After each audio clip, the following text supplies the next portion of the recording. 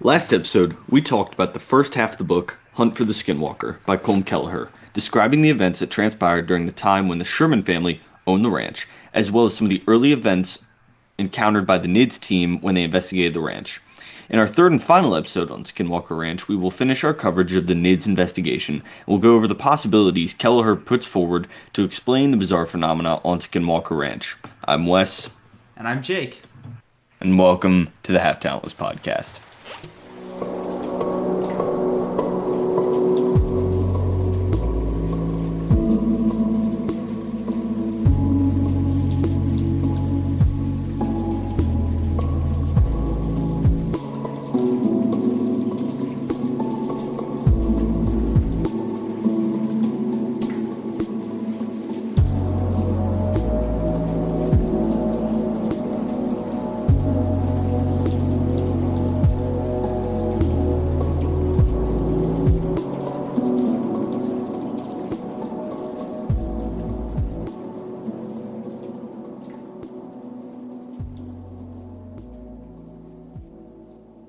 All right. Whew. Man. Mm-hmm. Yeah. Yep. Yep. I just spilled Coke Zero all over me. Well, don't do that.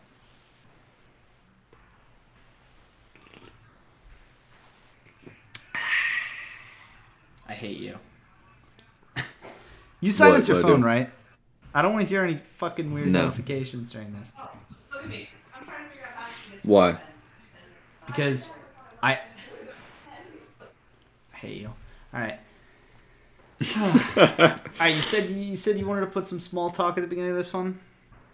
I didn't say I wanted to. I asked you if we should. I know how long it's going to be. Did you see Andor came out? I did see that. I haven't actually seen it yet. I haven't gotten around to watching it. I haven't had a chance to. I'm going to watch it after this. You're not going to play, like, Fortnite after this? I'll play Fortnite after this, and I'll watch Andor after that. Okay. We should get Billy on. Yeah, we should. Real quick, I'm going to fix something. Alright, I fixed it. Okay. Okay. So, should we get into it, or more small talk? I have no more small talk, so let's get into it. I mean, we have a Facebook page now for anyone who maybe. Oh, do we? Why Why don't you put that on RSS? Oh, I didn't put it on RSS. Yeah, no, you did. Well, didn't I? Didn't see it. I will do that tonight. I'm so No, well, dumb. it shows up on Spotify when we do that, right? And Apple Podcasts and it should everywhere else. automatically do that. And Audible, Okay. apparently, which All I'm right. still not over. Oh, we're on Audible. Check us out on Audible. Yeah. I mean, That's not a free plug. Never mind. Yeah. Don't do that. really what you should do is you should recommend us to all your friends and give us good reviews if you can leave reviews depending on what you're listening on. And also engage with us on, Facebook or Twitter now because we have Facebook. And then Yeah. Pass the old let us know what you wanna see. Let us know podcast what you name wanna see through less the of. Like Wes, for example, I can Yeah. get rid of him. We're still working on this. We're still working shopping this whole me Wes partnership thing. I'm still not sold on him as a. If you want to human do being, if you honest. want to do the quarter talentless podcast, have fun, buddy. But I'm taking the rights for at least half of this shit. Dude, we haven't. I probably shouldn't say this on air, but we don't have any rights yet. Oh, whoa, hey, whoa, whoa, Do we have to cut that? oh. We should probably cut We're that, right? back to talk. No, don't worry about it. Back to talking about not Audible. Talk to your friends. The old mouth to ass connection. Pass the word through. We have gotten a few new listeners that way. Yep. At least from what I've heard. That's how I do most of my conversing. Just plug in your own podcast. Yeah. Wes. I mean, You know what the crazy thing is? We're recording this at like a What? normal time of night. I've been awake for 12 hours. I know. Same, dude. I've been awake for forever because I'd wake up early today. I'm tired. I'm tired as shit This is too. bullshit. It's crazy. I didn't even nap. Ugh. Neither did I. I didn't either. It's not even 9 o'clock yet. This is sad. Sad day. I feel like a sad old man. You are a sad old man. Yeah. Oh well. All right, should we get into it? If you say so. Okay. Sorry, I know that probably makes a noise when I do that. What makes a noise? I didn't hear anything. I had to press the keyboard, the mouse, the pad. Oh, okay. Whatever, man. Okay. So, last week we left off with the dog kind of pens or kennels or enclosures really, and how they were That was the sad activity. shit. Yeah. Well, no. None All of the dogs were seemed to getting be hurt. murdered and shit like that. maybe Not those dogs, but like Not those 16 dogs, but other dogs yeah. before them. Quite a few dogs, actually. Yeah. It's hadn't not, had- it's like, not easy I'm being a dog on this convinced ranch. that one of the Shermans might have just been a serial killer this whole time. If I had to guess, considering Colm Kelleher called Terry Sherman's son Tad in the book, that's a serial killer name. Oh, there. yeah. Maybe Colm knew something Yep. he didn't. That's his real name. He changed it. He changed it after the book exposed him so much. Yeah. Anyway, so after that, one night, Colm and the NIDS physicist, who I have since actually learned may have been a Dr. Eric Davis, I'm not sure, but he's a physicist who worked at NIDS around the same time. I can't confirm it because I haven't. Every time I look up NIDS physicist Skinwalker Ranch, I get Eric Davis, but it doesn't explicitly. Just say it with tell me confidence. People will believe All right, us. you know what? Eric Davis. So Colm and Eric were stationed on the old homestead watching one of the pastures. They had been told that the night before, the Canadian investigator, because they had a bunch of investigators with them, had captured an image of an unexplained... One was light in the Canadian? sky. Yeah, one of them was Canadian. That's an awful idea. You know what? I was going to be like, you should elaborate, but then I was like, nope, actually, for your sake, you should not elaborate. All right. So, Are you sure? I don't mind. Please don't. They had been told that the Canadian investigator had captured an image of an unexplained light in the sky from that location. So they were positioned there with a physicist holding a pair of night vision goggles. There were two other investigators on the other side of the property, and they also had night vision binoculars. As they watched, a blue orb about the size of a basketball, probably a little smaller, appeared but disappeared again as soon as Colm tried to capture it on video. This is not the first time they've seen these orbs. If this is your first episode you're listening to, a more detailed description happens in the last episode. Go listen in order, asshats. Yeah. Well, there were a lot of people who listened to Ripper Part 3 and not 1 and 2. Like, that's Ripper different, Part 3 Jake. is That our is different, and you second know most- it. Okay. All right. Anyway. There's a reason for that, and you know it. Stop trying to like bait fans. All right. I'm just saying it would be nice. I mean, what did it was David Cohen, by the way, just in case you were wondering. David Cohen. That's who the Save Ripper yourself was. some time. Fucking David Listen to our Cohen. other fun I episodes. say it all Like the time, Local but Legends, it's just Local true. Legends is probably like our least listened to episode, I think. I guess it's listening just to an Ask episode then. That's been out for a while. Well, goddamn it, Wes. You wrote that episode. I like that episode. I was thinking of doing another. Whatever. All right. So. Well, we can do more. I'm just saying, maybe you should work on your penmanship or something. I don't know. My penmanship, Wes? Not all of us go to fucking... All right, I'm sorry. I was going to bring Reddit into this. Whoa. Yeah, you watch what you say, buddy. you know what episode is the best by far? Our fucking Reddit episode. God, I hate you so much. I hate how our fans reward your bad behavior. Oh, man. Okay. So, they turned on an ultra-powerful spotlight they had brought with them and scanned the entire pasture but saw nothing. They returned to their original spot and they started scanning the surroundings with their respective equipment. Eric, the physicist, was looking at the tree line about 200 yards away with his night vision binoculars when he suddenly said, "Jesus, there's a huge black thing in the trees just in front of us and it's moving north." End quote. They had dogs with them, and the dogs were also staring Stop it. And the dogs were also staring directly at the spot the physicist... You breathed heavily, and you know why. Anyway. I have allergies, Jake. They've been bugging me all day. They had dogs with them, and the dogs were also staring directly at the spot the physicist was indicating. Colm was attempting to take pictures with his manual camera.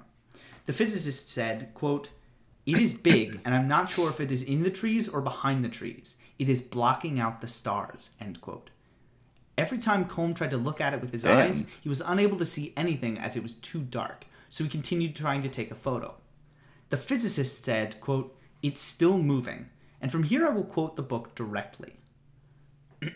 And I quote, "Then, all of a sudden, quote, 'It's got me,' he yelled. Quote, 'It's saying, we are watching you,' end quote. Then there was silence. I kept taking increasingly long exposures to try to catch whatever he was talking about. I could not see what was causing him such intense anxiety. My colleagues' frantic actions and the tone of voice increased my adrenaline. I knew that if something out there in the dead of night wanted to harm us, we were sitting ducks. Then he said, 'It's getting smaller.' Then, 'It's gone.' Over and over he kept muttering, 'Jesus Christ, Jesus Christ.'" So, end quote. So when Colm asked him what happened, the physicist Eric said, quote, "Something big was in the trees just in front of us. It blotted out all the stars through the binoculars. It took control of my mind. It told me it was watching us." So Colm notes in the book that the physicist was not, quote, "prone to sudden flights of imagination," basically saying he doesn't think he's making this up. So they stayed in the area for I'm gonna nope the fuck out of here on that one. Yeah, it's pretty wild. So they stayed in the area for another 45 minutes or so until they eventually headed back. NIDS spent the next summer heavily investigating that area of the ranch and saw many lights that would appear and then reappear almost as if it were playing with them. At the end of August 1997, Terry had had some trouble with his cows, as they had been nervous for days, when they suddenly stampeded around 4 p.m. He spent hours trying to get them back to the ranch, but every time they would get close, something would startle the cows and they would run the other way again. At around midnight, he decided to take them a different way that would take them near a creek. As he was riding in the direction of the creek, a golf ball-sized red orb suddenly flew up from the creek and shot right past his horse's head. Soon after he noticed another of those red orbs terrorizing... soon after he noticed another one of those orbs terrorizing one of his cows. Right? So Terry and his son... That's a reoccurring theme we hear, right? Which one is? Sorry, I wanted to go back a little bit, but I didn't want to stop you because shit's just so interesting. Mm-hmm. There's a reoccurring theme of these orbs, quote, playing with them or messing with them. Yeah. It's really weird and eerie. It is. It should be noticed. This is the first time, and I will note that later, this is the first time he actually mentions any golf ball-sized red orbs. Typically, any orbs that are seen are blue. So it's interesting. Mm-hmm. These are with the weird different liquid in it, right? Yeah. So soon after, he noticed another of those red orbs terrorizing one of his cows. Terry and his son organized the cows again and were about to herd them away from the area when a red orb shot toward his horse. His horse stampeded toward the creek with him on it. I should mention it is about a 20-foot drop into the creek. Terry jumped off just in time, and when his horse landed, it was without obvious injury. It took him a while to get back on his horse, and in the meantime, multiple red orbs were among the cattle, seeming to drive them toward the creek. Terry and his son could not stop the animals, and there was a massive pileup. They got what animals that were uninjured back to the ranch and came back for the injured ones. By this time, it was about 2 a.m., and Gwen had showed up in the truck. Terry got in the truck and looked back at his son, who was still by the fence, when Gwen suddenly nudged Terry and pointed above their son's head. About 10 feet above his head, a red orb was silently hovering. Gwen screamed at their son, and the orb suddenly shot towards the truck, flying low to the ground. Before it hit the truck, it accelerated upward, missing the truck by a few feet, and then vanishing into the sky. Their son later said that he had no idea it was above him, and only that he felt like he was being watched.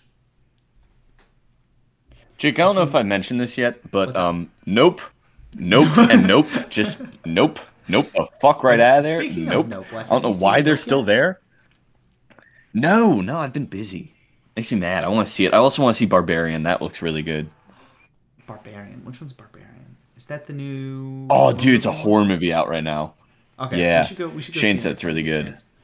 Yeah, next time you're down here. Okay, cool. All right. I'll be back like end of September. Like is that the next weekend you'll be down? It'll be like the 30th, so yeah. Okay, yeah, that works. Because Grandma needed help, remember? Anyway. No one tells me these things. Anyway. You were okay, whatever. A few minutes later, Terry left to check some irrigation gates, and when he returned 5 minutes later, Gwen pointed towards the homestead, where he saw one of the blue orbs floating there, seeming to watch them. Suddenly, it darted behind the homestead and out of their sight. They went home. This was the first time Terry saw those red orbs, and also the last. Oh, he just pushed it on. I can hear Mom. Do we need to Can you hear Mom? I can hear Mom, yeah. Can you hear? No, it's fine. Mom's watching wrestling. I wasn't sure if you could hear that or not. I absolutely, it's clear as day. Like, I could make is it? Yeah. Do you think we need to edit that? No. Uh-oh.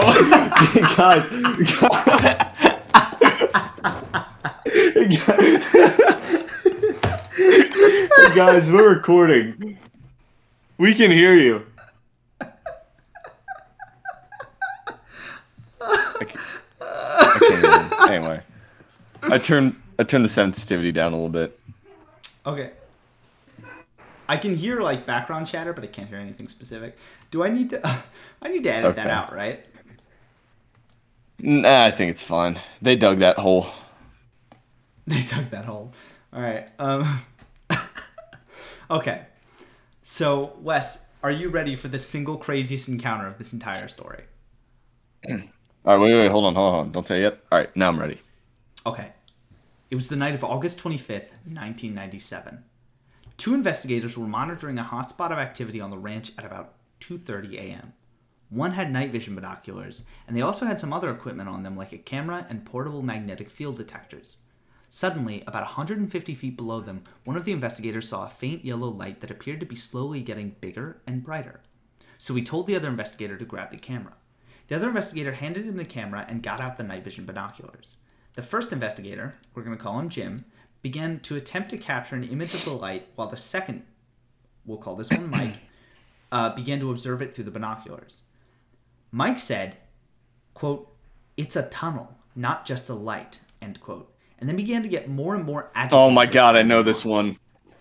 The light was still getting bigger. Quote, "Jesus Christ, something's in the tunnel," Mike said. The first one looked at the light again, Jim. Jim looked at the light again and noticed that it was now about 2 feet in diameter. I'm now going to read from the book. Quote, Jake, I know this one, dude. This one's fucking wild. It had now expanded to more than 2 feet. Something that big should definitely register on his film. "Oh my god," Mike said suddenly, thoroughly frightened. "There is a black creature climbing out. I see his head." Jim felt alarm. His companion was plainly bordering on panic. "It has no face," whispered Mike. "Oh my god, it just climbed out." Jim rubbed his eyes and shook his head. All he could see was a dirty yellow light, now about 4 feet in diameter, 100 feet below him. Why couldn't he see what Mike was seeing? Suddenly, it dawned on him. The binoculars. He motioned for Mike to hand them to him, but not before increasing the time exposure to 90 seconds. By the way, I'm not including the, 2 pages beforehand of him fucking with the time exposure on the camera to try to get the picture. That's included in any story where someone has a camera. Colm, is very precise about what time exposure they were using when. Which, if I knew anything about film, would mean something to me. But it's just something I've been editing out. That sounds important. Anyway. Sounds super important. Anyway. Mike ignored him. "It's on the ground," he said. "Oh my god, it walked away." As Mike danced on the ledge a few feet away, plainly in a panicky state, Jim could see the light decreasing in size. Within 30 seconds, the dull yellow circle had shrunk to about half its full diameter and was losing intensity. In the meantime, Jim pulled Mike over close to him and asked, "What happened?" "A big black creature just crawled through that tunnel, got onto the ground, and walked away," Mike said. "Les, you gotta stop. I can hear you laughing, man. You gotta stop." I'm not... Jake, bro, not kidding. That's not me laughing. That's a helicopter outside, dude. Dude, what the fuck? I'm not kidding. I was not laughing. There was a helicopter going over. It legit sounded like you were trying to hold in laughter. Okay, sorry. I swear I wasn't. Dude, this is legitimately is one, when I was talking about last week, this is legitimately one of the scariest stories I've ever heard in my entire life, and I fully believe this. Okay. Ready? That's what happened. Yeah, and it's go ahead. lurking around here somewhere. Jim felt a chill. I only saw that yellow light, he said doubtfully. Are you sure? Jesus Christ, of course I'm sure, Mike replied. The night vision turned the light into a 3D tunnel, and a large creature, I'm thinking maybe 400 pounds, at least 6 feet tall, just crawled out of the damn tunnel. Mike was sweating profusely and still breathing quickly, but he seemed to be regaining control over himself. Jim looked carefully around and motioned Mike to be quiet. Carefully, they listened for any noise of displaced stones that might indicate something climbing up the cliff in the darkness. By that time, the yellow light had gradually faded and was no longer visible. Only a deep silence remained. Nothing seemed to move. Even the distant coyotes had stopped howling. About 15 minutes later, they made their way down to measure the magnetic signature of the area. Once they got near the area where the light had been, they noticed a sulfur smell that filled the air. A smell that they were familiar with at this point. I'm not quoting the book anymore, by the way. Even the distant coyotes that stopped howling was not quoting the book. So, they checked for radiation or magnetic fields and found nothing out of the ordinary. And the next day, the area was checked for footprints and none were found. The photos were disappointing, as only one of them showed a faint yellow light in the middle of the photo, and the others showed nothing at all. So yeah. That encounter right there... Dude, no joke. Wild. Like I said, I fully believe a majority of the story, that encounter included. That is probably one of the most terrifying, like, chilling stories I've ever heard. Because imagine being there, like, trying to put myself in that scenario. I almost picture, like, almost like the Demogorgon now after seeing Stranger Things, but not quite. But just imagine a giant creature crawling through a tunnel. You're in the darkness. You know you saw it. Now you know it's out there lurking somewhere. And you're out in the darkness alone with it. That's terrifying. He described it as, like, it was on its, like, elbows and knees and was, like, army crawling through. And, like, just kind of the, like... I don't want to say, like, the kind of animalistic kind of crawling, but it does feel kind of like if a big creature had walked through a portal, I'd be like, okay, that's spoopy. But like a big creature, this fucker had to crawl through it because it was a small tunnel. Oh, forcing fuck its way through a tunnel. Are you fucking kidding? Oh, I just nope. I told you. How many times have I said it, Jake? I'm noping the fuck out of here. Yeah, dude, it's not happening. I'm shitting myself. Like, I told you. I believe a good bit of this story that included. That is if you terrifying. Believe that part of the story, I read this the first time. I was like, how do I go to sleep at night? And I didn't sleep that night. I know, right? Dude, I'm telling you, like, I can't help but imagine, what if I'm out in the wilderness one night and I see a fucking portal? Like, that doesn't even have to crawl out. Knowing it could, I'm just like, dude, I am fetal position, accepting death. I'm done. At that point, I'd be like running at the very least. I can't. I'm not giving it the thrill of the hunt. I'm crawling into a ball and I'm crying. That's the thrill. I have no shame saying that. Okay, that is absolutely true. Okay, so the next couple of chapters go into some other locations around the world where there is a lot of unusual activity, kind of hotspots, much like Skinwalker Ranch seems to be. We will probably look into some of these in the future. Like, the stories are very interesting. There's been books written about them. If we want to do episodes on them in the future, I would 100% be up for that. So teaser. Yeah, a little teaser. There are a lot of, like, reading this book, he mentions, like, he goes into a lot of, like, side tangents about things he thinks might be related. There are a few that I want to cover. Like, quite a few. So, in July 1997, NIDS installed some cameras to monitor a specific portion of the ranch. These cameras picked up nothing for about a year.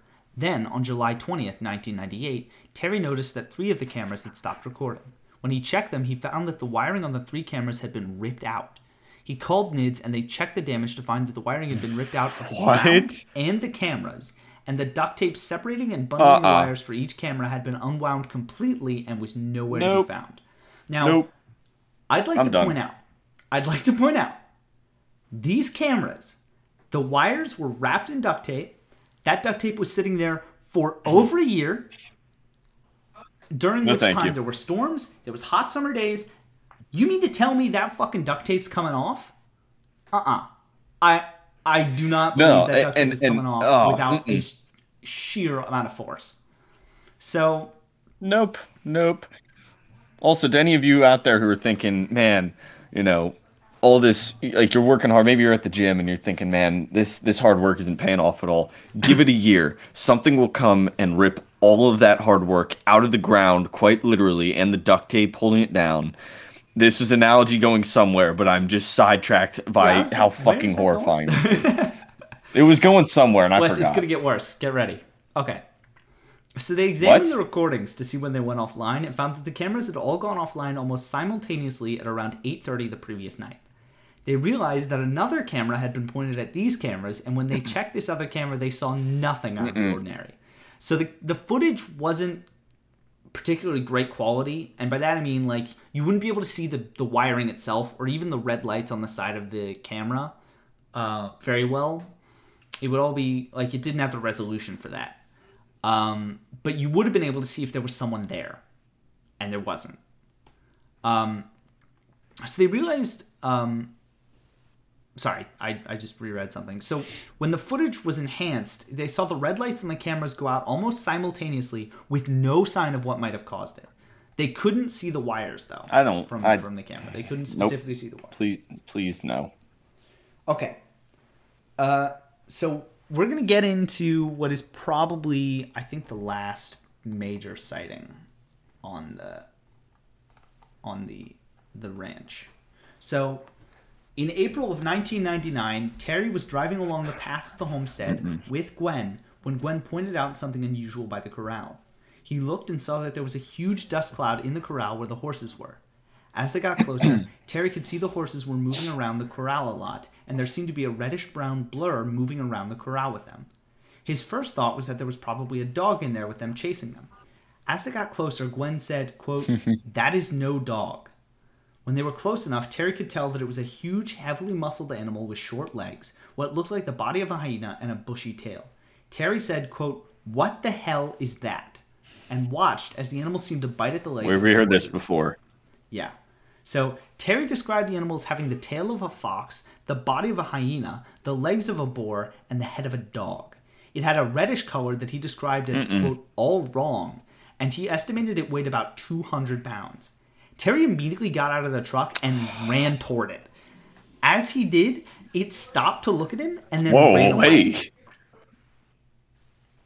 Whoa, hey, what? I give him credit. That's pretty badass. I didn't like. Well, dude, I was expecting to hear, and the next Terry got mauled to death. This whole story, Terry's doing like badass shit. Like when that wolf first showed up, him and his son doing the craziest shit. It in the ribs, like, and like yeah. And then he was crawling around on his stomach in the middle of his ranch. Unironically, the only thing I've seen him actively seem to fear in this book is the blue orbs. He's really wary of the blue orbs, but everything else he's like, fuck around and find out.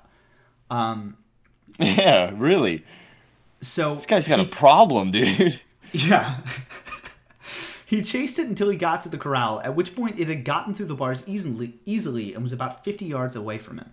As he watched, it seemed to disappear, even though it was in open ground. He made his way to the spot where it had disappeared and noticed a smell that he described as wet dog. When he made his way back to the horses, he noticed some slight injuries to their legs, but he was of the belief that the animal had not really been trying to hurt the horses, and if it had, that it could have easily. So there were a few other sightings of this animal after 1999, all of which matched Terry's description. I think one of them was by one of the workers on the ranch. I don't remember what the other one was by. I could check, but I really don't want to. No, that's all right. I believe you. So there were other sightings of weird animals around the ranch. The most notable one is in October of 1998, when a couple were driving about 3 miles from the ranch when the wife noticed a dark humanoid figure running at an incredible rate in the direction of the ranch through a field next to the road. This figure was described as running at the rate of an Olympic sprinter for hundreds of yards. Yeah. So imagine Wes being one of the NIDS investigators on the ranch, right? I don't want to. I really don't want to. But, like, imagine being Mike, who saw that creature crawl through, like, a wormhole, right? Well, sorry. We don't know it's a wormhole. I've tried, Jake. It haunts my dreams. Right. But imagine you're him, and then you find out, like, later that one of the times when you were on the ranch without you knowing, that thing was running towards you. No, Right? I'm good. I'm Right? good. Like, I'm good. Bye. all right. So as time went on, Holy shit. activity in the ranch happened less and less often. Until by the time Colm Kelleher left NIDS in 2004, it had been years since anything of note had happened on the ranch. So Colm notes in the book that when NIDS first got to the ranch, Terry warned them not to be too heavy-handed with both technology and observation. Colm also considers the possibility that they were in fact too heavy-handed, and he considers that the phenomena might have been intelligent and that their approach had scared it off. So at the end of the activity in the book, we get to the beginning of the theories. I would just like to point out before we do that, I think there is something to what Terry had said, because when Terry was there and it seemed like he was the one getting terrorized, the activity was way more prominent for way longer. But when NIDS was there, and NIDS was the one, when the hunter became the hunted, you saw less activity. Mm-hmm. So yeah, Wes, do you want to get into some of the theories as to what may be the source of the Skinwalker Ranch phenomena? I don't know. I mean, I kind of do, but at the same time, listen, we just talked about it a second ago, but if it was intelligent, and that large creature included, I don't know if I want to know this, Jake. Don't give my brain ideas. You know, the intrusive thoughts are bad enough already. You don't need to add fire. You know, fuel the fire. I told you when I got done reading this book, I could not sleep. All right, fine. Let's do it. Okay. So the first one that the book considers is that it could have been a hoax. So there's always the possibility that this was a hoax. So while there is the fact that NIDS cannot confirm what happened before they got there, Colm does not believe that Terry lied to him. Colm really goes to bat for Terry in this book, because he describes Terry as, you know, someone who doesn't want the media attention. He really seems to believe what Terry and the Shermans told him. He also points out that there's no logical way for the Shermans to fake the encounters that NIDS witnessed themselves, and that he believes that his personal belief is that it's not a hoax. Yeah, I mean, Terry was not a man of technology, as we've seen, so I'm not entirely sure how they would expect him to fake half this shit. I don't see Terry perpetrating a hoax where he fools NIDS. Why he would even want to there's no reasoning behind it. Like the way he's really described in the book, he doesn't seem like a media craving type person. Like I don't think he would have a reason to make this hoax. It seems like he just wanted to own this ranch, and then he got scared off of it by. Well, he didn't get scared off of it, but he got terrorized there, and his family was like, "We gotta leave," and so he did.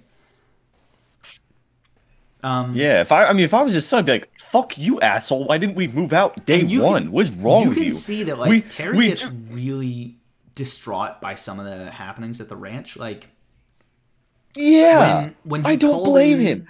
When he called in NIDS for that mutilation, that the vet said was that the two vets disagreed about. You remember that one where the older vet was like, "No, it's a predator," and the younger vet was like, "No, I don't remember that one."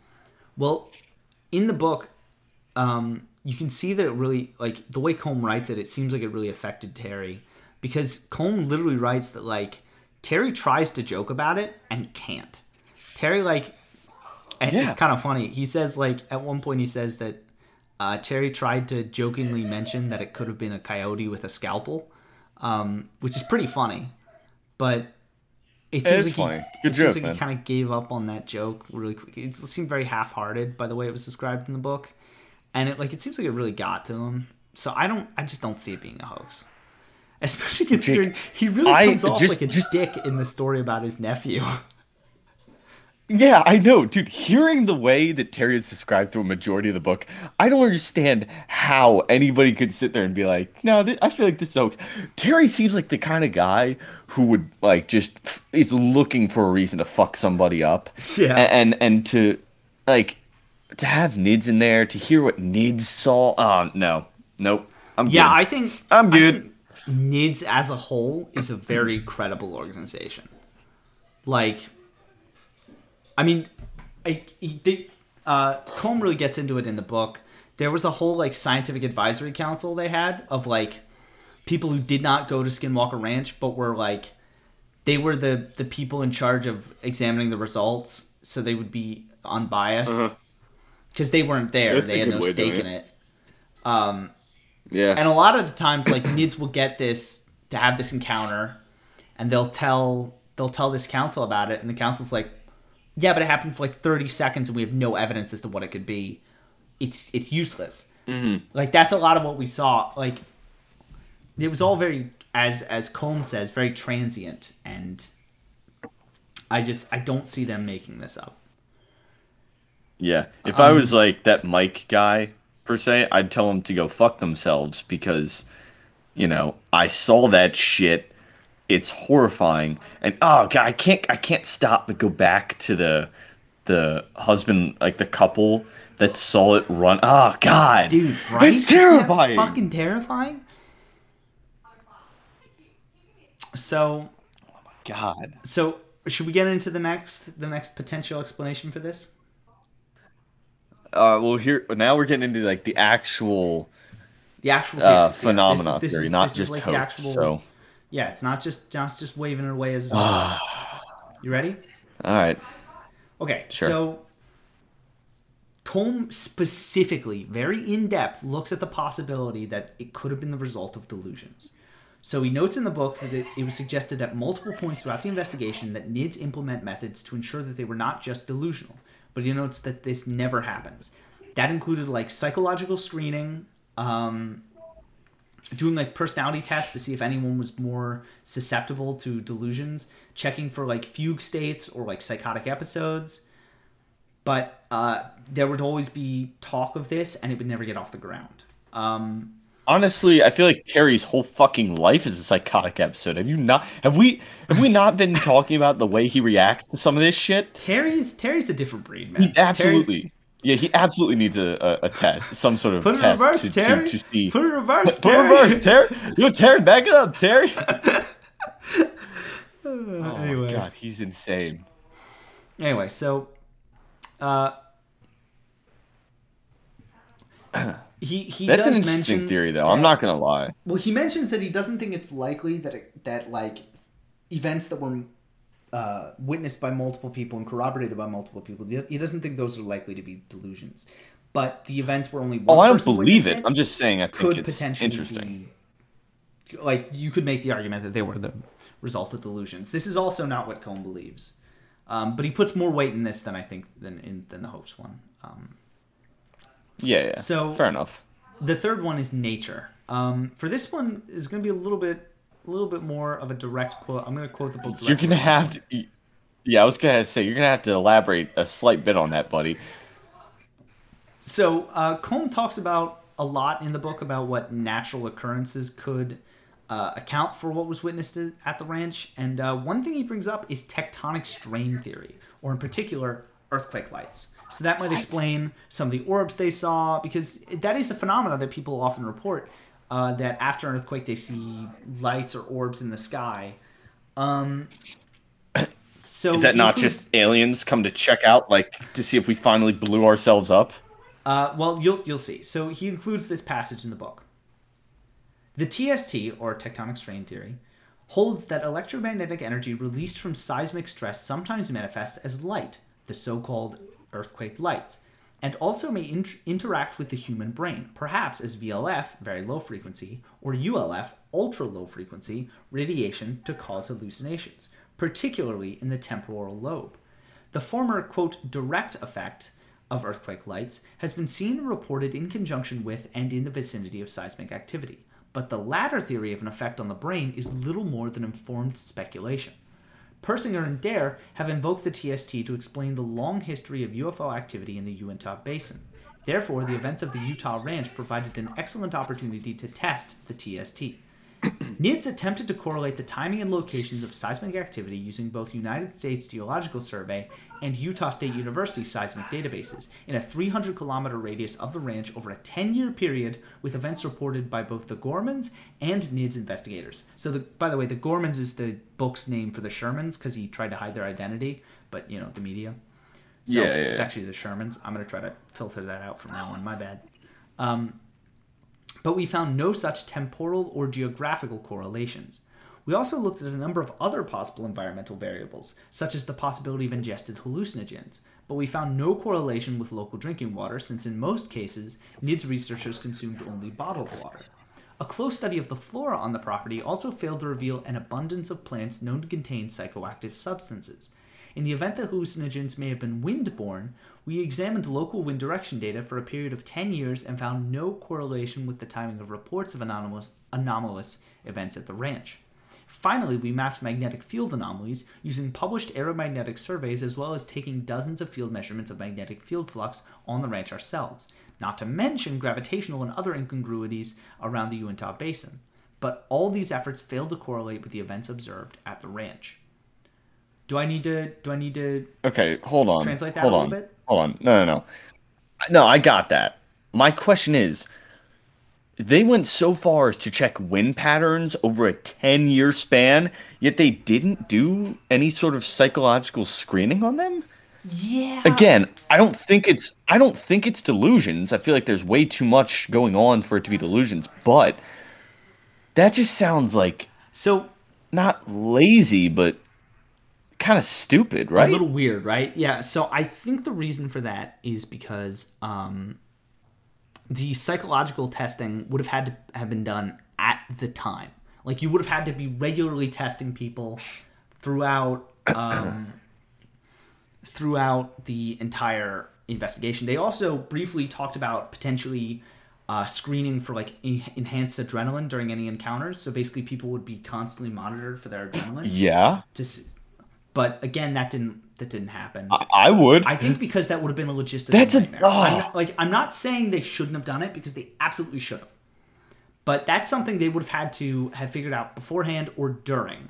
And I think the other stuff that they ruled out, they did afterwards. Look, That's, like, here's my problem with very- NIDS. Honestly, dude, I believe a lot of this story, but I have a real issue because I feel like they did a piss poor job with investigating it, and then we get stuck kind of like trying to piece together certain bits of information. Well, we will because talk about- they we didn't will do talk some about- basic things. We will talk about some things they maybe should have done. Like Colm specifically mentions like a different approach they should have taken that he believes they should have taken. But we'll talk about that later. Yeah, I mean, I'd listen to that guy. He seems to know what he's doing. Colm? I mean, Colm was one Yeah. of the NIDS scientists. He was the one. He was with the guy who saw the thing behind the trees. Yeah, I know. And it just seems like every time Colm's involved, when we're talking about the theories so far, he seems to be putting out like genuine smart ideas, like even looking at the idea of it being some sort of hallucination. But I just like that's my issue is we get these really smart moments from NIDS, and then we get these really dumb moments too. Yeah. It really is kind of a mixed bag with NIDS sometimes. It seems like if I had to guess, NIDS was kind of hamstrung by what, or at least the NIDS investigators were hamstrung by what they were kind of told to do, and also the fact that they really went in not knowing a lot about the ranch. Like, Colm says at one point that like they really underestimated a lot of what Terry said before they started seeing it themselves. If they had gone in there like with a different mindset, I really think things would have gone different. And Terry the whole time was like, if you go too crazy with the like measuring and surveilling and if you bring too much technology in, he was like you're gonna scare it off, and he was right. I think he was a little right. I think even Colm thinks he's a little right. No, you're right. And we'll get into it. You're right. I mean, look, I'm not a NIDS investigator. I should be, because I feel like I've got a lot of smart ideas compared to these fucking guys. But I just, yeah, Wes, what are you I gonna don't do know. It's not. when a fucking creature starts crawling out of a wormhole? I already told you, dude. It's fetal position and die. No, I'm going to lay down and sacrifice myself because I want a quick death. Nope, I'm done. Okay. Nope. Never happening. Should Jake, we if that move ever on? happens, Should we? Should what? we? If that ever happens, what? No, you know what? Let's move on. Yeah, let's move on. Go ahead.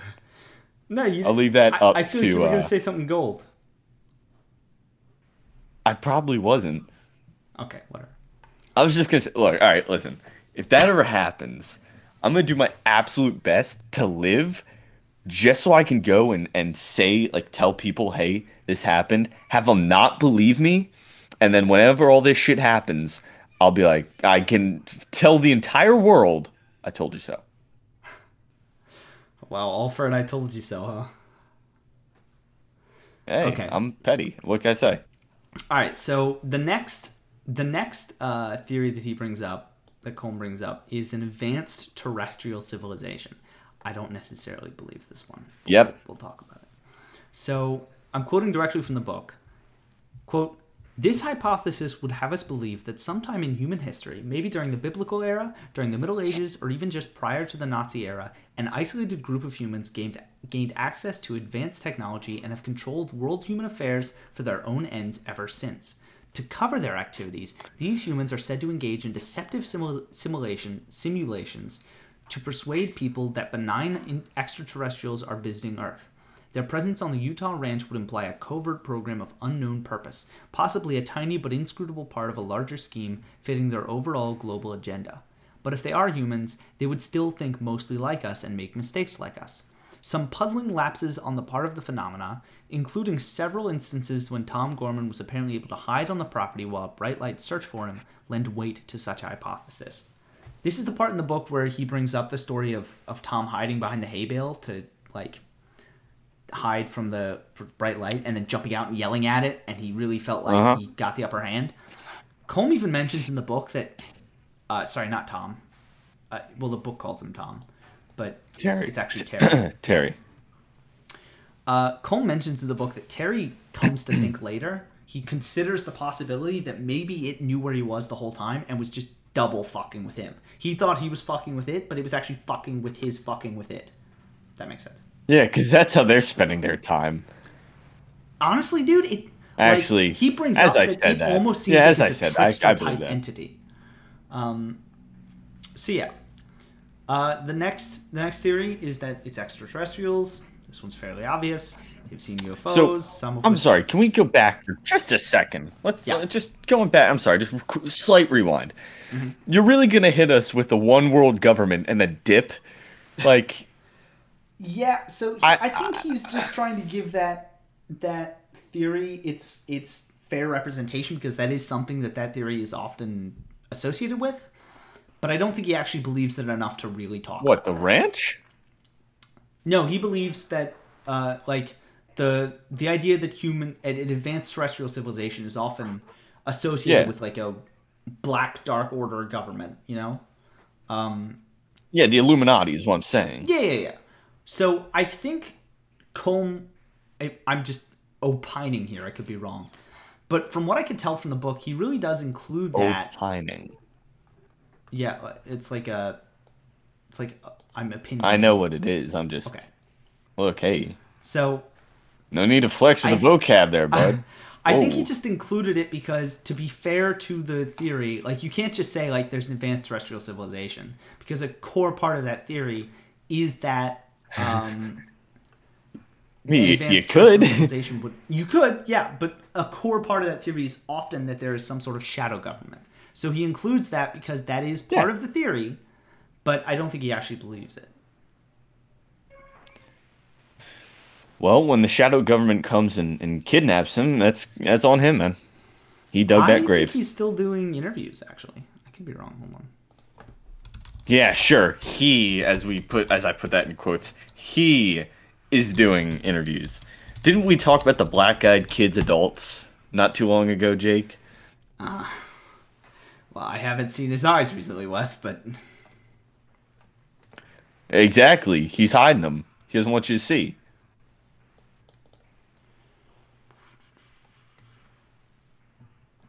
Am I scaring you with my theory? I'm sorry, Jake. No, shut up. Just stop talking. I don't like you. All right. All right, I can't tell what he's doing recently, but it doesn't really matter. So, next theory, should we move on? If you want to.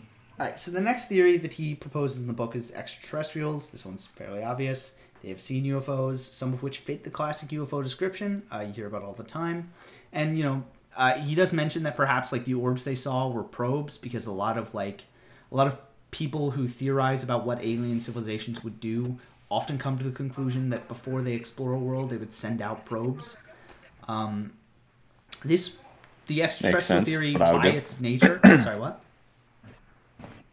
I was just saying that's what I would do. Makes sense. Yeah, it makes sense. I'd probe everything. Thank you, Wes. So, by the very nature of the extraterrestrial theory, this one has no physical data to support it directly. That's just how the idea that there are aliens, it's hard to get evidence for that.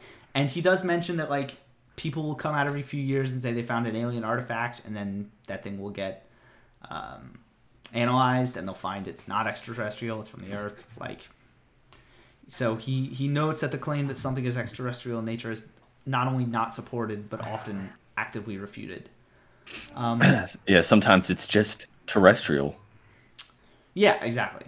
So, side note, he also mentions the ancient astronaut theory.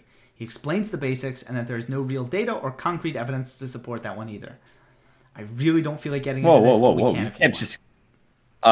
we're absolutely going to. You can't just say ancient astronaut. Come on, Giorgio, spill the beans.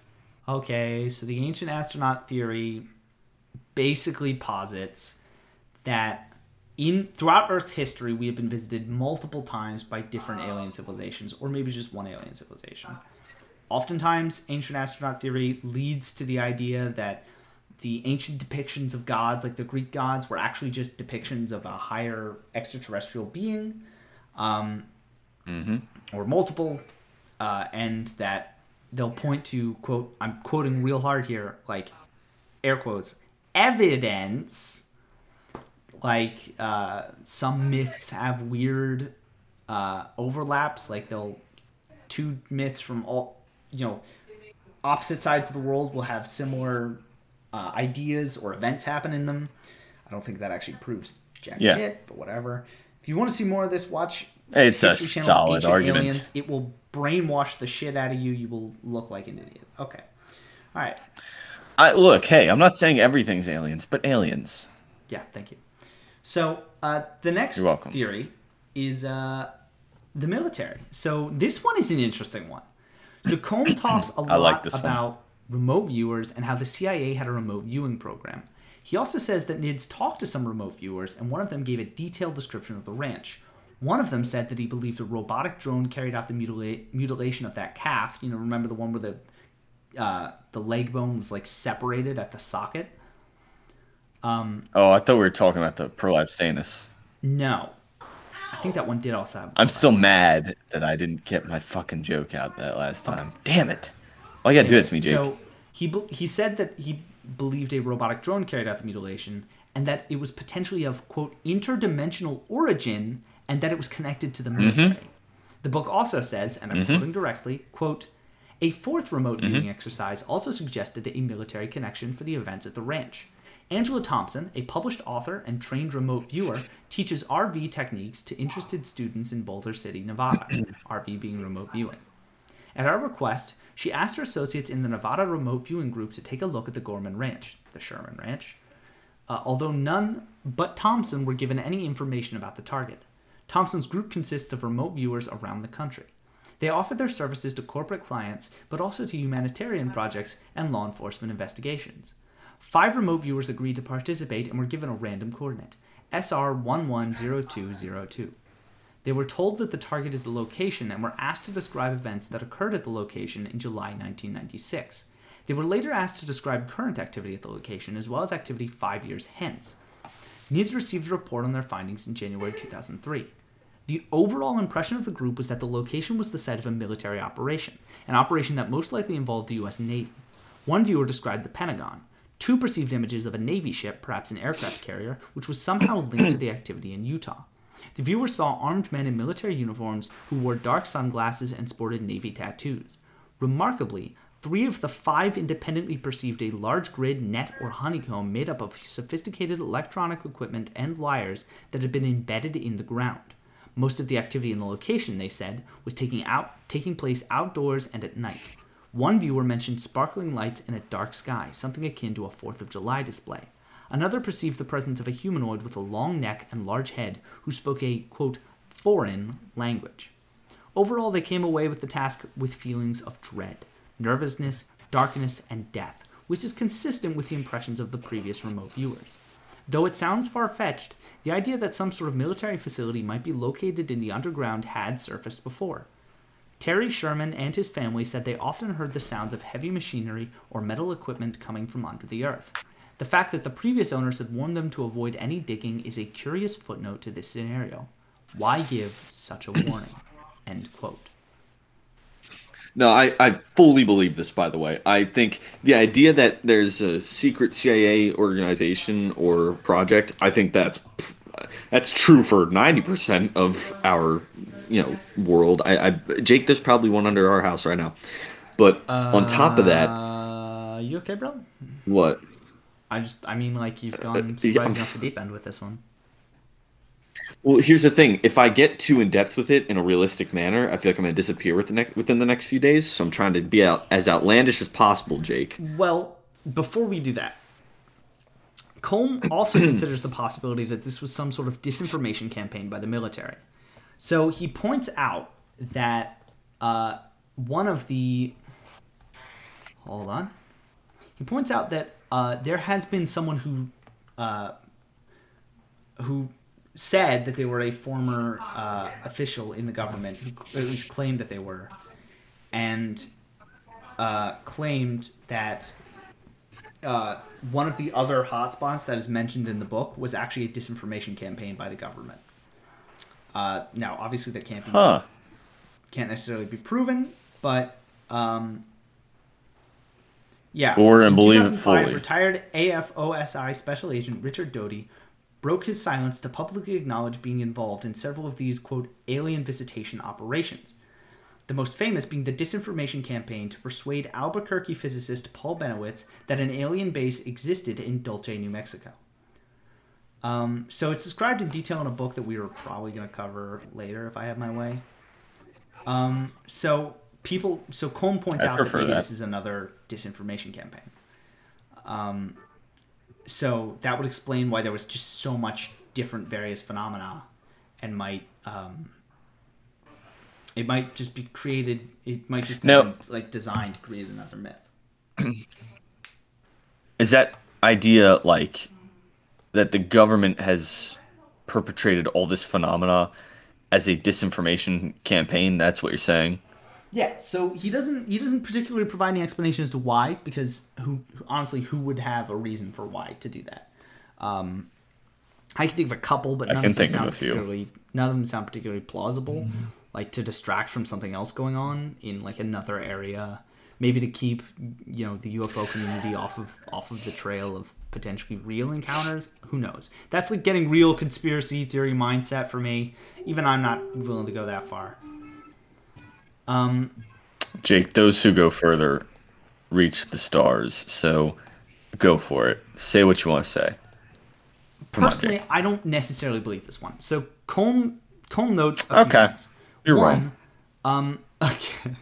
One, while a lot of the phenomena would be particularly easy to fake for a potential organization with advanced technology, the Bulletproof Wolf, we don't know of any technology that can do that.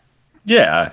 Hey, get the fuck out of here. That's just a straight up Skinwalker. And he also notes, he writes down specifically, I think one of the sentences in his book is, what invisible soldier repeatedly slipped into Gwen Sherman's locked bathroom and removed her towel and hairbrush? So that's something I didn't really talk about much. What? So a lot of the times, while the poltergeist activity was happening while the Shermans lived on the ranch, Gwen Sherman would often go get a shower and have her towel and hairbrush in the bathroom. She'd lock the bathroom door, and then when she'd get out of the shower, the hairbrush and the towel were just gone. This happened a lot. So what he's basically So saying, what one Colm of is these basically saying poltergeists is just a straight predator. well, just a pervert at the very least. But yeah. So Yeah, basically, it needs to be stopped. he's saying if that is perpetrated by like invisible government soldiers, which is basically where it's the only way they could think to explain the poltergeist activity, because I mean it did seem like there were certain things that were just invisible, like that, you know, the crazy invisible predator vision thing that came out of the woods and scared the meditating guy. That thing was fucking crazy. Right? Like, if that's the type of technology they're working with, that means an invisible soldier would have been stationed to just fuck with her toothbrush.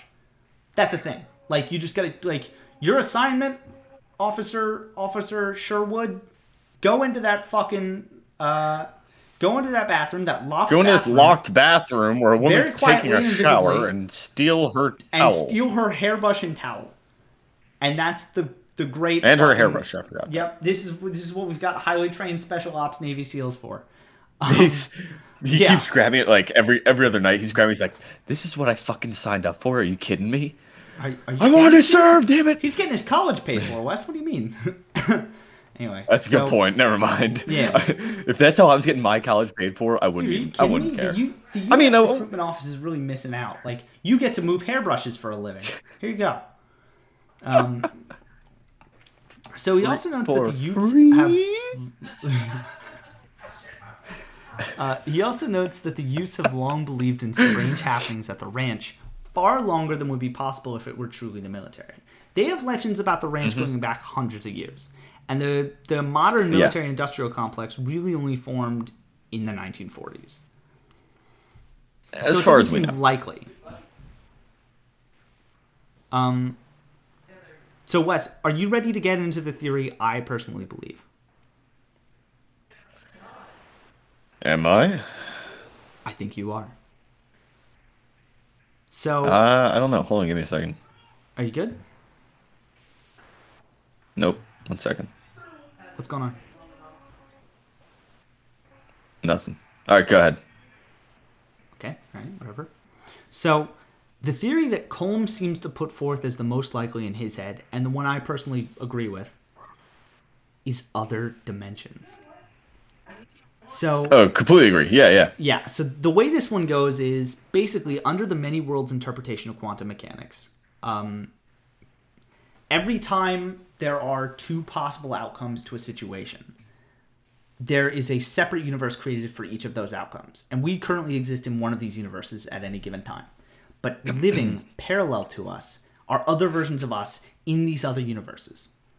But because anything can happen over time, there are an infinite number of these other universes. And in some of them, maybe even the laws of physics that, as we know it, do not exist. So, Yeah. basically, the idea is there could, in another dimension, be this very advanced civilization that has a way to go from one universe, theirs, to ours. And the idea is that Skinwalker Jake, Ranch is I have enough, a hotspot for this interdimensional travel. What's up? Jake, I have enough existential crises in a day. I don't think I need this added on. This is a lot. This is the rest of the episode, Wes. Shit. All right, keep going. So the idea goes that they would travel between these worlds through wormholes, which is kind of described exactly the same way as the structures in the sky that Terry Sherman was describing earlier on, like the orange ones, as well as the tunnel, the 3D tunnel that being crawled out of. He also brings up that potentially they could be time travelers, maybe from another dimension, maybe just advanced technology. I don't necessarily believe that one. I don't know how I feel about the time travel one. I don't think the time traveler one. I think I mentioned it with the Betty Andreessen, and it refers back to that tall ass horrifying creature with the portal. I think it's multi-dimension, personally. Yeah. I agree. So one thing he does note at least, is that oftentimes our emotions have some sort of effect on the phenomena. Like when that guy meditated, it seemed to bring that beast out. And Some of the investigators are quoted in That's- the book as that saying... is- What's up? I was just saying that's really crazy because I believe that, but when the one guy, when like the hippie guy was being all calm and meditative, a giant creature, like predator, came out and roared in his face. Yeah. But then, when they're all terrified, shitting bricks, it's like it's perfectly fine with it. Yeah, which makes you think maybe it's trying to manipulate their emotions to evoke this fear or certain emotions for whatever purpose. Yeah. I mean, oftentimes in when It gets off on it. when, well, I don't know about that, but when You can't say it isn't the reason because we don't I know. hate you, just shut up. Just please shut up. I'm right. All right. Okay. So oftentimes when this kind of when consciousness and psychic and emotions are brought into things, into kind of paranormal phenomena, it's brought up in the idea that our consciousness and our emotions kind of have an effect on the universe. There's like a psychic, this is going to sound crazy, but like a psychic plane. It's an energy. And yeah, like an energy or something. Yeah. And the idea is that maybe there are things that can feed off of this emotion, and maybe there are things that want to manipulate this emotion. And the idea is that like we can through meditation or other techniques get our brain to higher levels of consciousness and higher planes of existence. And I don't know how much of that I believe, but the more I think about this story, the more I'm like, I might believe that. Because he notes in the book that like Yeah.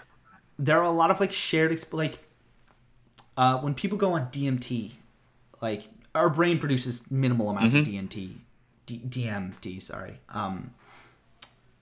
just regularly. But if you take it, oftentimes people will have like similar hallucinations to other people who take DMT. And one particular one is like these mantis creatures that people will see. And they'll feel like these mantis creatures, they usually make them feel very calm, but they feel like these mantis creatures are like feeding off of their emotions. And that's... Dude, I'm so glad you mentioned that. Yeah. No, I'm so glad you mentioned it because that's one that like I never would have found a way to connect that in. I'm so glad you did because that's a really creepy one. But when you talk about it kind of goes to shared the hallucinations, idea that's big. that it kind of goes to the idea that maybe there are kind of higher dimensional beings that could feed off of emotions and shit. I mean, I don't know how much of that That's I terrifying. believe, but you know what I mean. So he also mentions that there's like an outer worlds theory, which basically suggests that there could be either other dimensional or just extraterrestrial beings so advanced we have no idea. They're all around us and we have no idea. The analogy he uses to relate this to the audience is if there was an anthill and right next to it we built a 10-lane highway, would those ants ever know we were there? Like, in that scenario, are we the ants and there's a 10-lane highway right next to us and we have no idea? Well, that I wanted to sleep tonight, but okay. So he kind of suggests that maybe the phenomena itself is based on our consciousness and maybe another consciousness that can interact with ours. He mentions that he and it was floated by the Scientific Advisory Council of NIDS at one point that they might be dealing with a sentient precognitive intelligence. Basically, it was alive, it could think, and it knew what was going to happen. And it might have been provoking and using their emotions for its own means. All right. Thanks for tuning in this week. That's it. We're done. We're done. That's half countless. Quick. So, last thing I'd like to leave us with, I think, is what Colm thinks they could have done differently. So, Colm, in the book, goes into how the scientists studying the phenomenon are thinking about it from a scientific perspective, but they should be thinking about it from an intelligence perspective. Quote, "This intelligence approach to the problem was explained a few decades ago by Jacques Vallée in his classic work, Messengers of Deception. In that book, Vallée introduces a, quote, Major Murphy, who enunciates some of the basic principles and approaches that the NIDS staff agreed should be followed more closely in the Utah Ranch investigations. It is worth quoting the initial conversation between Valee and Major Murphy at length. Then he posed a question that, obvious as it seems, had not really occurred to me. We're quoting this conversation, by the way. Yeah. Quote, what makes you think that UFOs are a scientific problem? End quote. I replied with something to the effect that a problem was only scientific in the way it was approached. But he would have none of that, and he began lecturing me. First, he said, science has certain rules. For example, it has to assume that the phenomena it is observing is natural in origin, rather than artificial and possibly biased. Now, the UFO phenomena could be controlled by alien beings. Quote, if it is, added the Major, quote, then the study of it doesn't belong in science. It belongs in intelligence, meaning counterespionage. And that, he pointed out, was his domain. Quote, now, in the field of counterespionage, the rules are completely different, end quote. He drew a simple diagram in my notebook. You are a scientist. In science, there is no concept of the price of information. Suppose I gave you 95% of the data concerning a phenomenon. You're happy because you know 95% of the phenomenon. Not so in intelligence. If I get 95% of the data, I know this is the cheap part of the information. I still need the other 5%, but I have to pay a much higher price to get it. You see, Hitler had 95% of the information about the landing in Normandy, but he had the wrong 95%. Are you saying that the UFO data we use to compile statistics and to find patterns with computers are useless? I asked. Might we be spinning our magnetic tapes endlessly, discovering spurious laws? Quote, it all depends on how the team on the other side thinks. If they know what they're doing, there will be so many cutouts between you and them that you won't have the slightest chance of tracing your way to the truth. Not by following up sightings and throwing them into a computer. They will be feeding you the information they want you to process. What is the only source of data about the UFO phenomena? It is the UFOs themselves. Some things were beginning to make a lot of sense. If you're right, what can I do? It seems that research on the phenomenon is hopeless, then. I might as well dump my computer into a river. Not necessarily, but you should try a different approach. First, you should work entirely outside of the organized UFO groups. They are infiltrated by the same official agencies they are trying to influence, and they propagate any rumor anyone wants to have circulated. In intelligence circles, people like that are historical necessities. We call them useful idiots. When you've worked long enough for Uncle Sam, you know he is involved in a lot of strange things. The data these groups get are biased at the source, but they play a useful role. Second, you look for the irrational, the bizarre, the elements that do not fit. Have you ever felt that you were getting close to something that didn't seem to fit any rational pattern, yet gave you a strong impression that it was significant? And that, Wes, is where I think I will leave us. I mean, look, I think that's the perfect way of looking at it, honestly. Agreed. Very basically, he is saying that the scientific method probably will not work on this, which, Wes, I'm a man of science myself. It definitely will not. If you told me that, I'd be like, you're fucking crazy. But now, it makes sense. No, I'm telling you, it absolutely won't. Think about it for a few seconds, and you're like, you know what? You're right. That makes sense. Because if we're going on the idea that we are trying to observe a highly intelligent being or beings or whatever, you think that you're gonna outsmart it with the information it's giving you? That doesn't make any sense. Yeah. So it's pretty crazy. This whole book is crazy. Like, I left out everything that wasn't explicitly related to Skinwalker Ranch. But there is so much in this book where I was like, oh my god, that's fucking wild.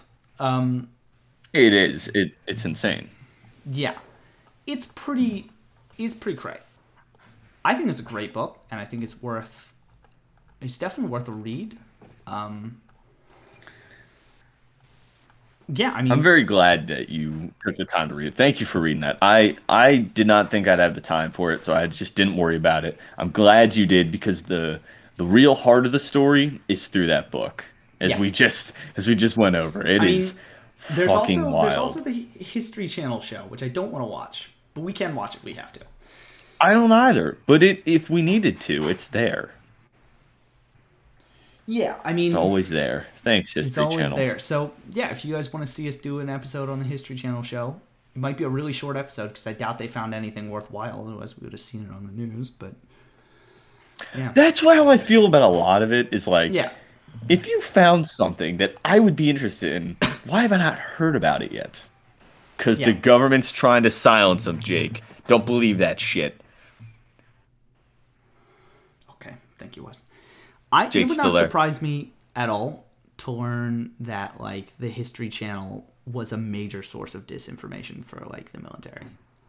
I Like, think that'd be fucking hilarious if I'm it'd being be honest. hilarious, but like it would not surprise me at all if at some point we found out or someone leaked that like the stuff you see on the History Channel is deliberately broadcast and is like the people who come up with it are actively doing that to help the military.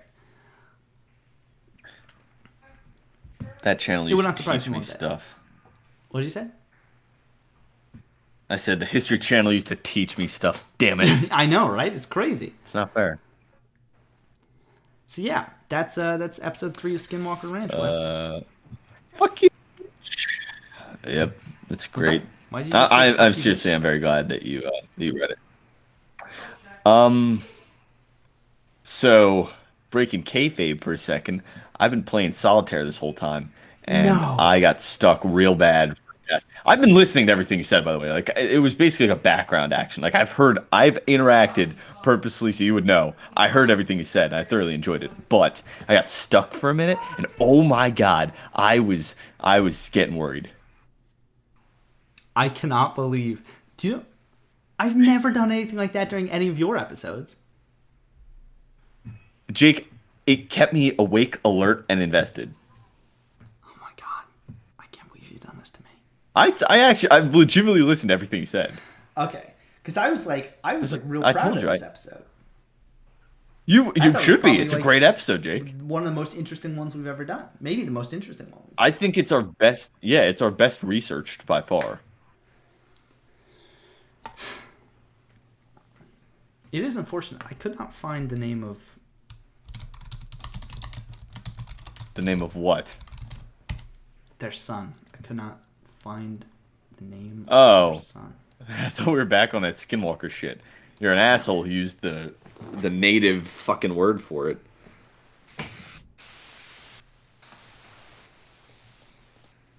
That was a good episode. I'm very I'm gonna try and do my best to forget about that episode, but Yeah. Yeah, what's it? So what's next also week, I Wes? should What's mention, next week? Jake.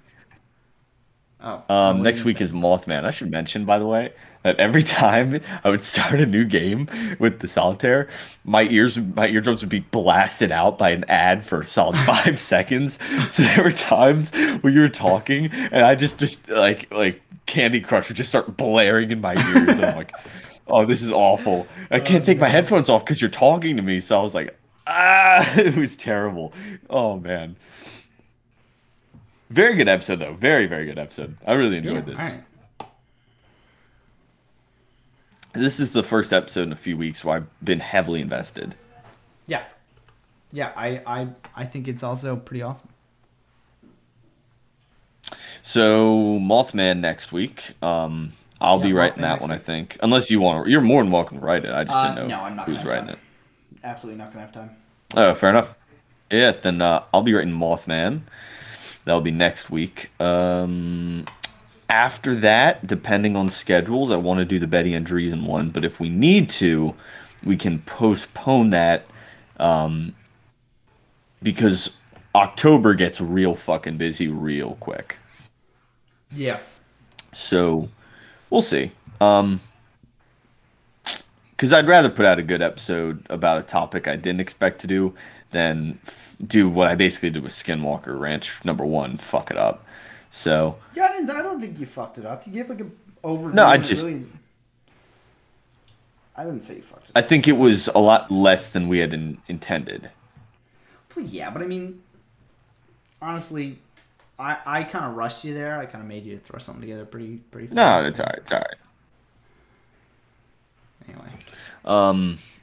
Yeah, I think that's it. Was there anything else worthwhile, worth mentioning? No. Twitter.com, half capital H talent is capital T.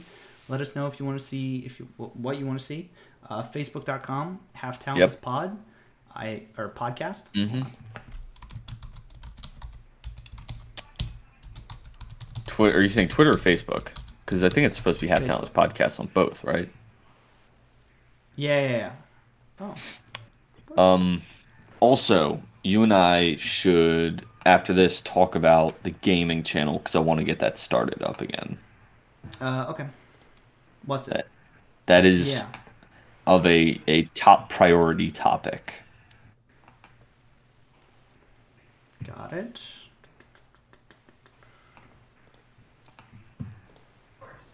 What are you doing? I'm just trying to add the link. Trying to add the link to the page.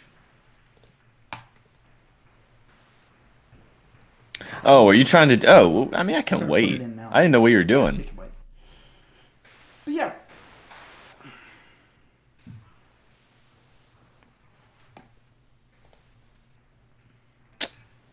Yeah. Okay. You gotta be fucking Cool. kidding me. What? Solitaire. Yes! Eat my dick! I did it! Woohoo! Alright. That's a perfect way to end it, Jake. I think that is the perfect way to end it. Woo! Wes did Solitaire. Congratulations. Jake, I went through like 15 games over this past hour. Whew. Oh man, that was good. That was. Alright. Twitter.com. Ow. Oh wow. Jake, I can't hear you. Candy Crush is back at it again, dude. Oh my god. How long is this? Jake, there's a man saying sweet in my ear repeatedly. That's all he's doing. I'm very uncomfortable. Alright, it's over. Anytime that someone that the Candy Crush would do a crush, he would go sweet. I was like, ah. You still there? Yeah, I'm still here. What's it? Yeah. Okay, I wasn't sure. So Facebook.com, we are the page Half Talentless Podcast. Twitter.com, half Oh, capital sweet. H, talentless, All right. capital T. Twitter.com/half capital H, talentless, capital T. I don't Hey- think you have to capitalize. Hey Jake, What's up? did you hear that buzzing? My phone was on vibrate, not silent. No, I didn't hear any buzzing. Don't worry about it. Ever since I went on reddit.com r/aliens, they won't leave me alone, Jake. They will not. Reddit keeps giving me notifications about the alien subreddit. I can't escape it, dude. Got it. Okay, well, I think that's where we should end it. Let us know on either Facebook or Twitter what you want us to see. What you want us to talk about. What you want to see from more episodes.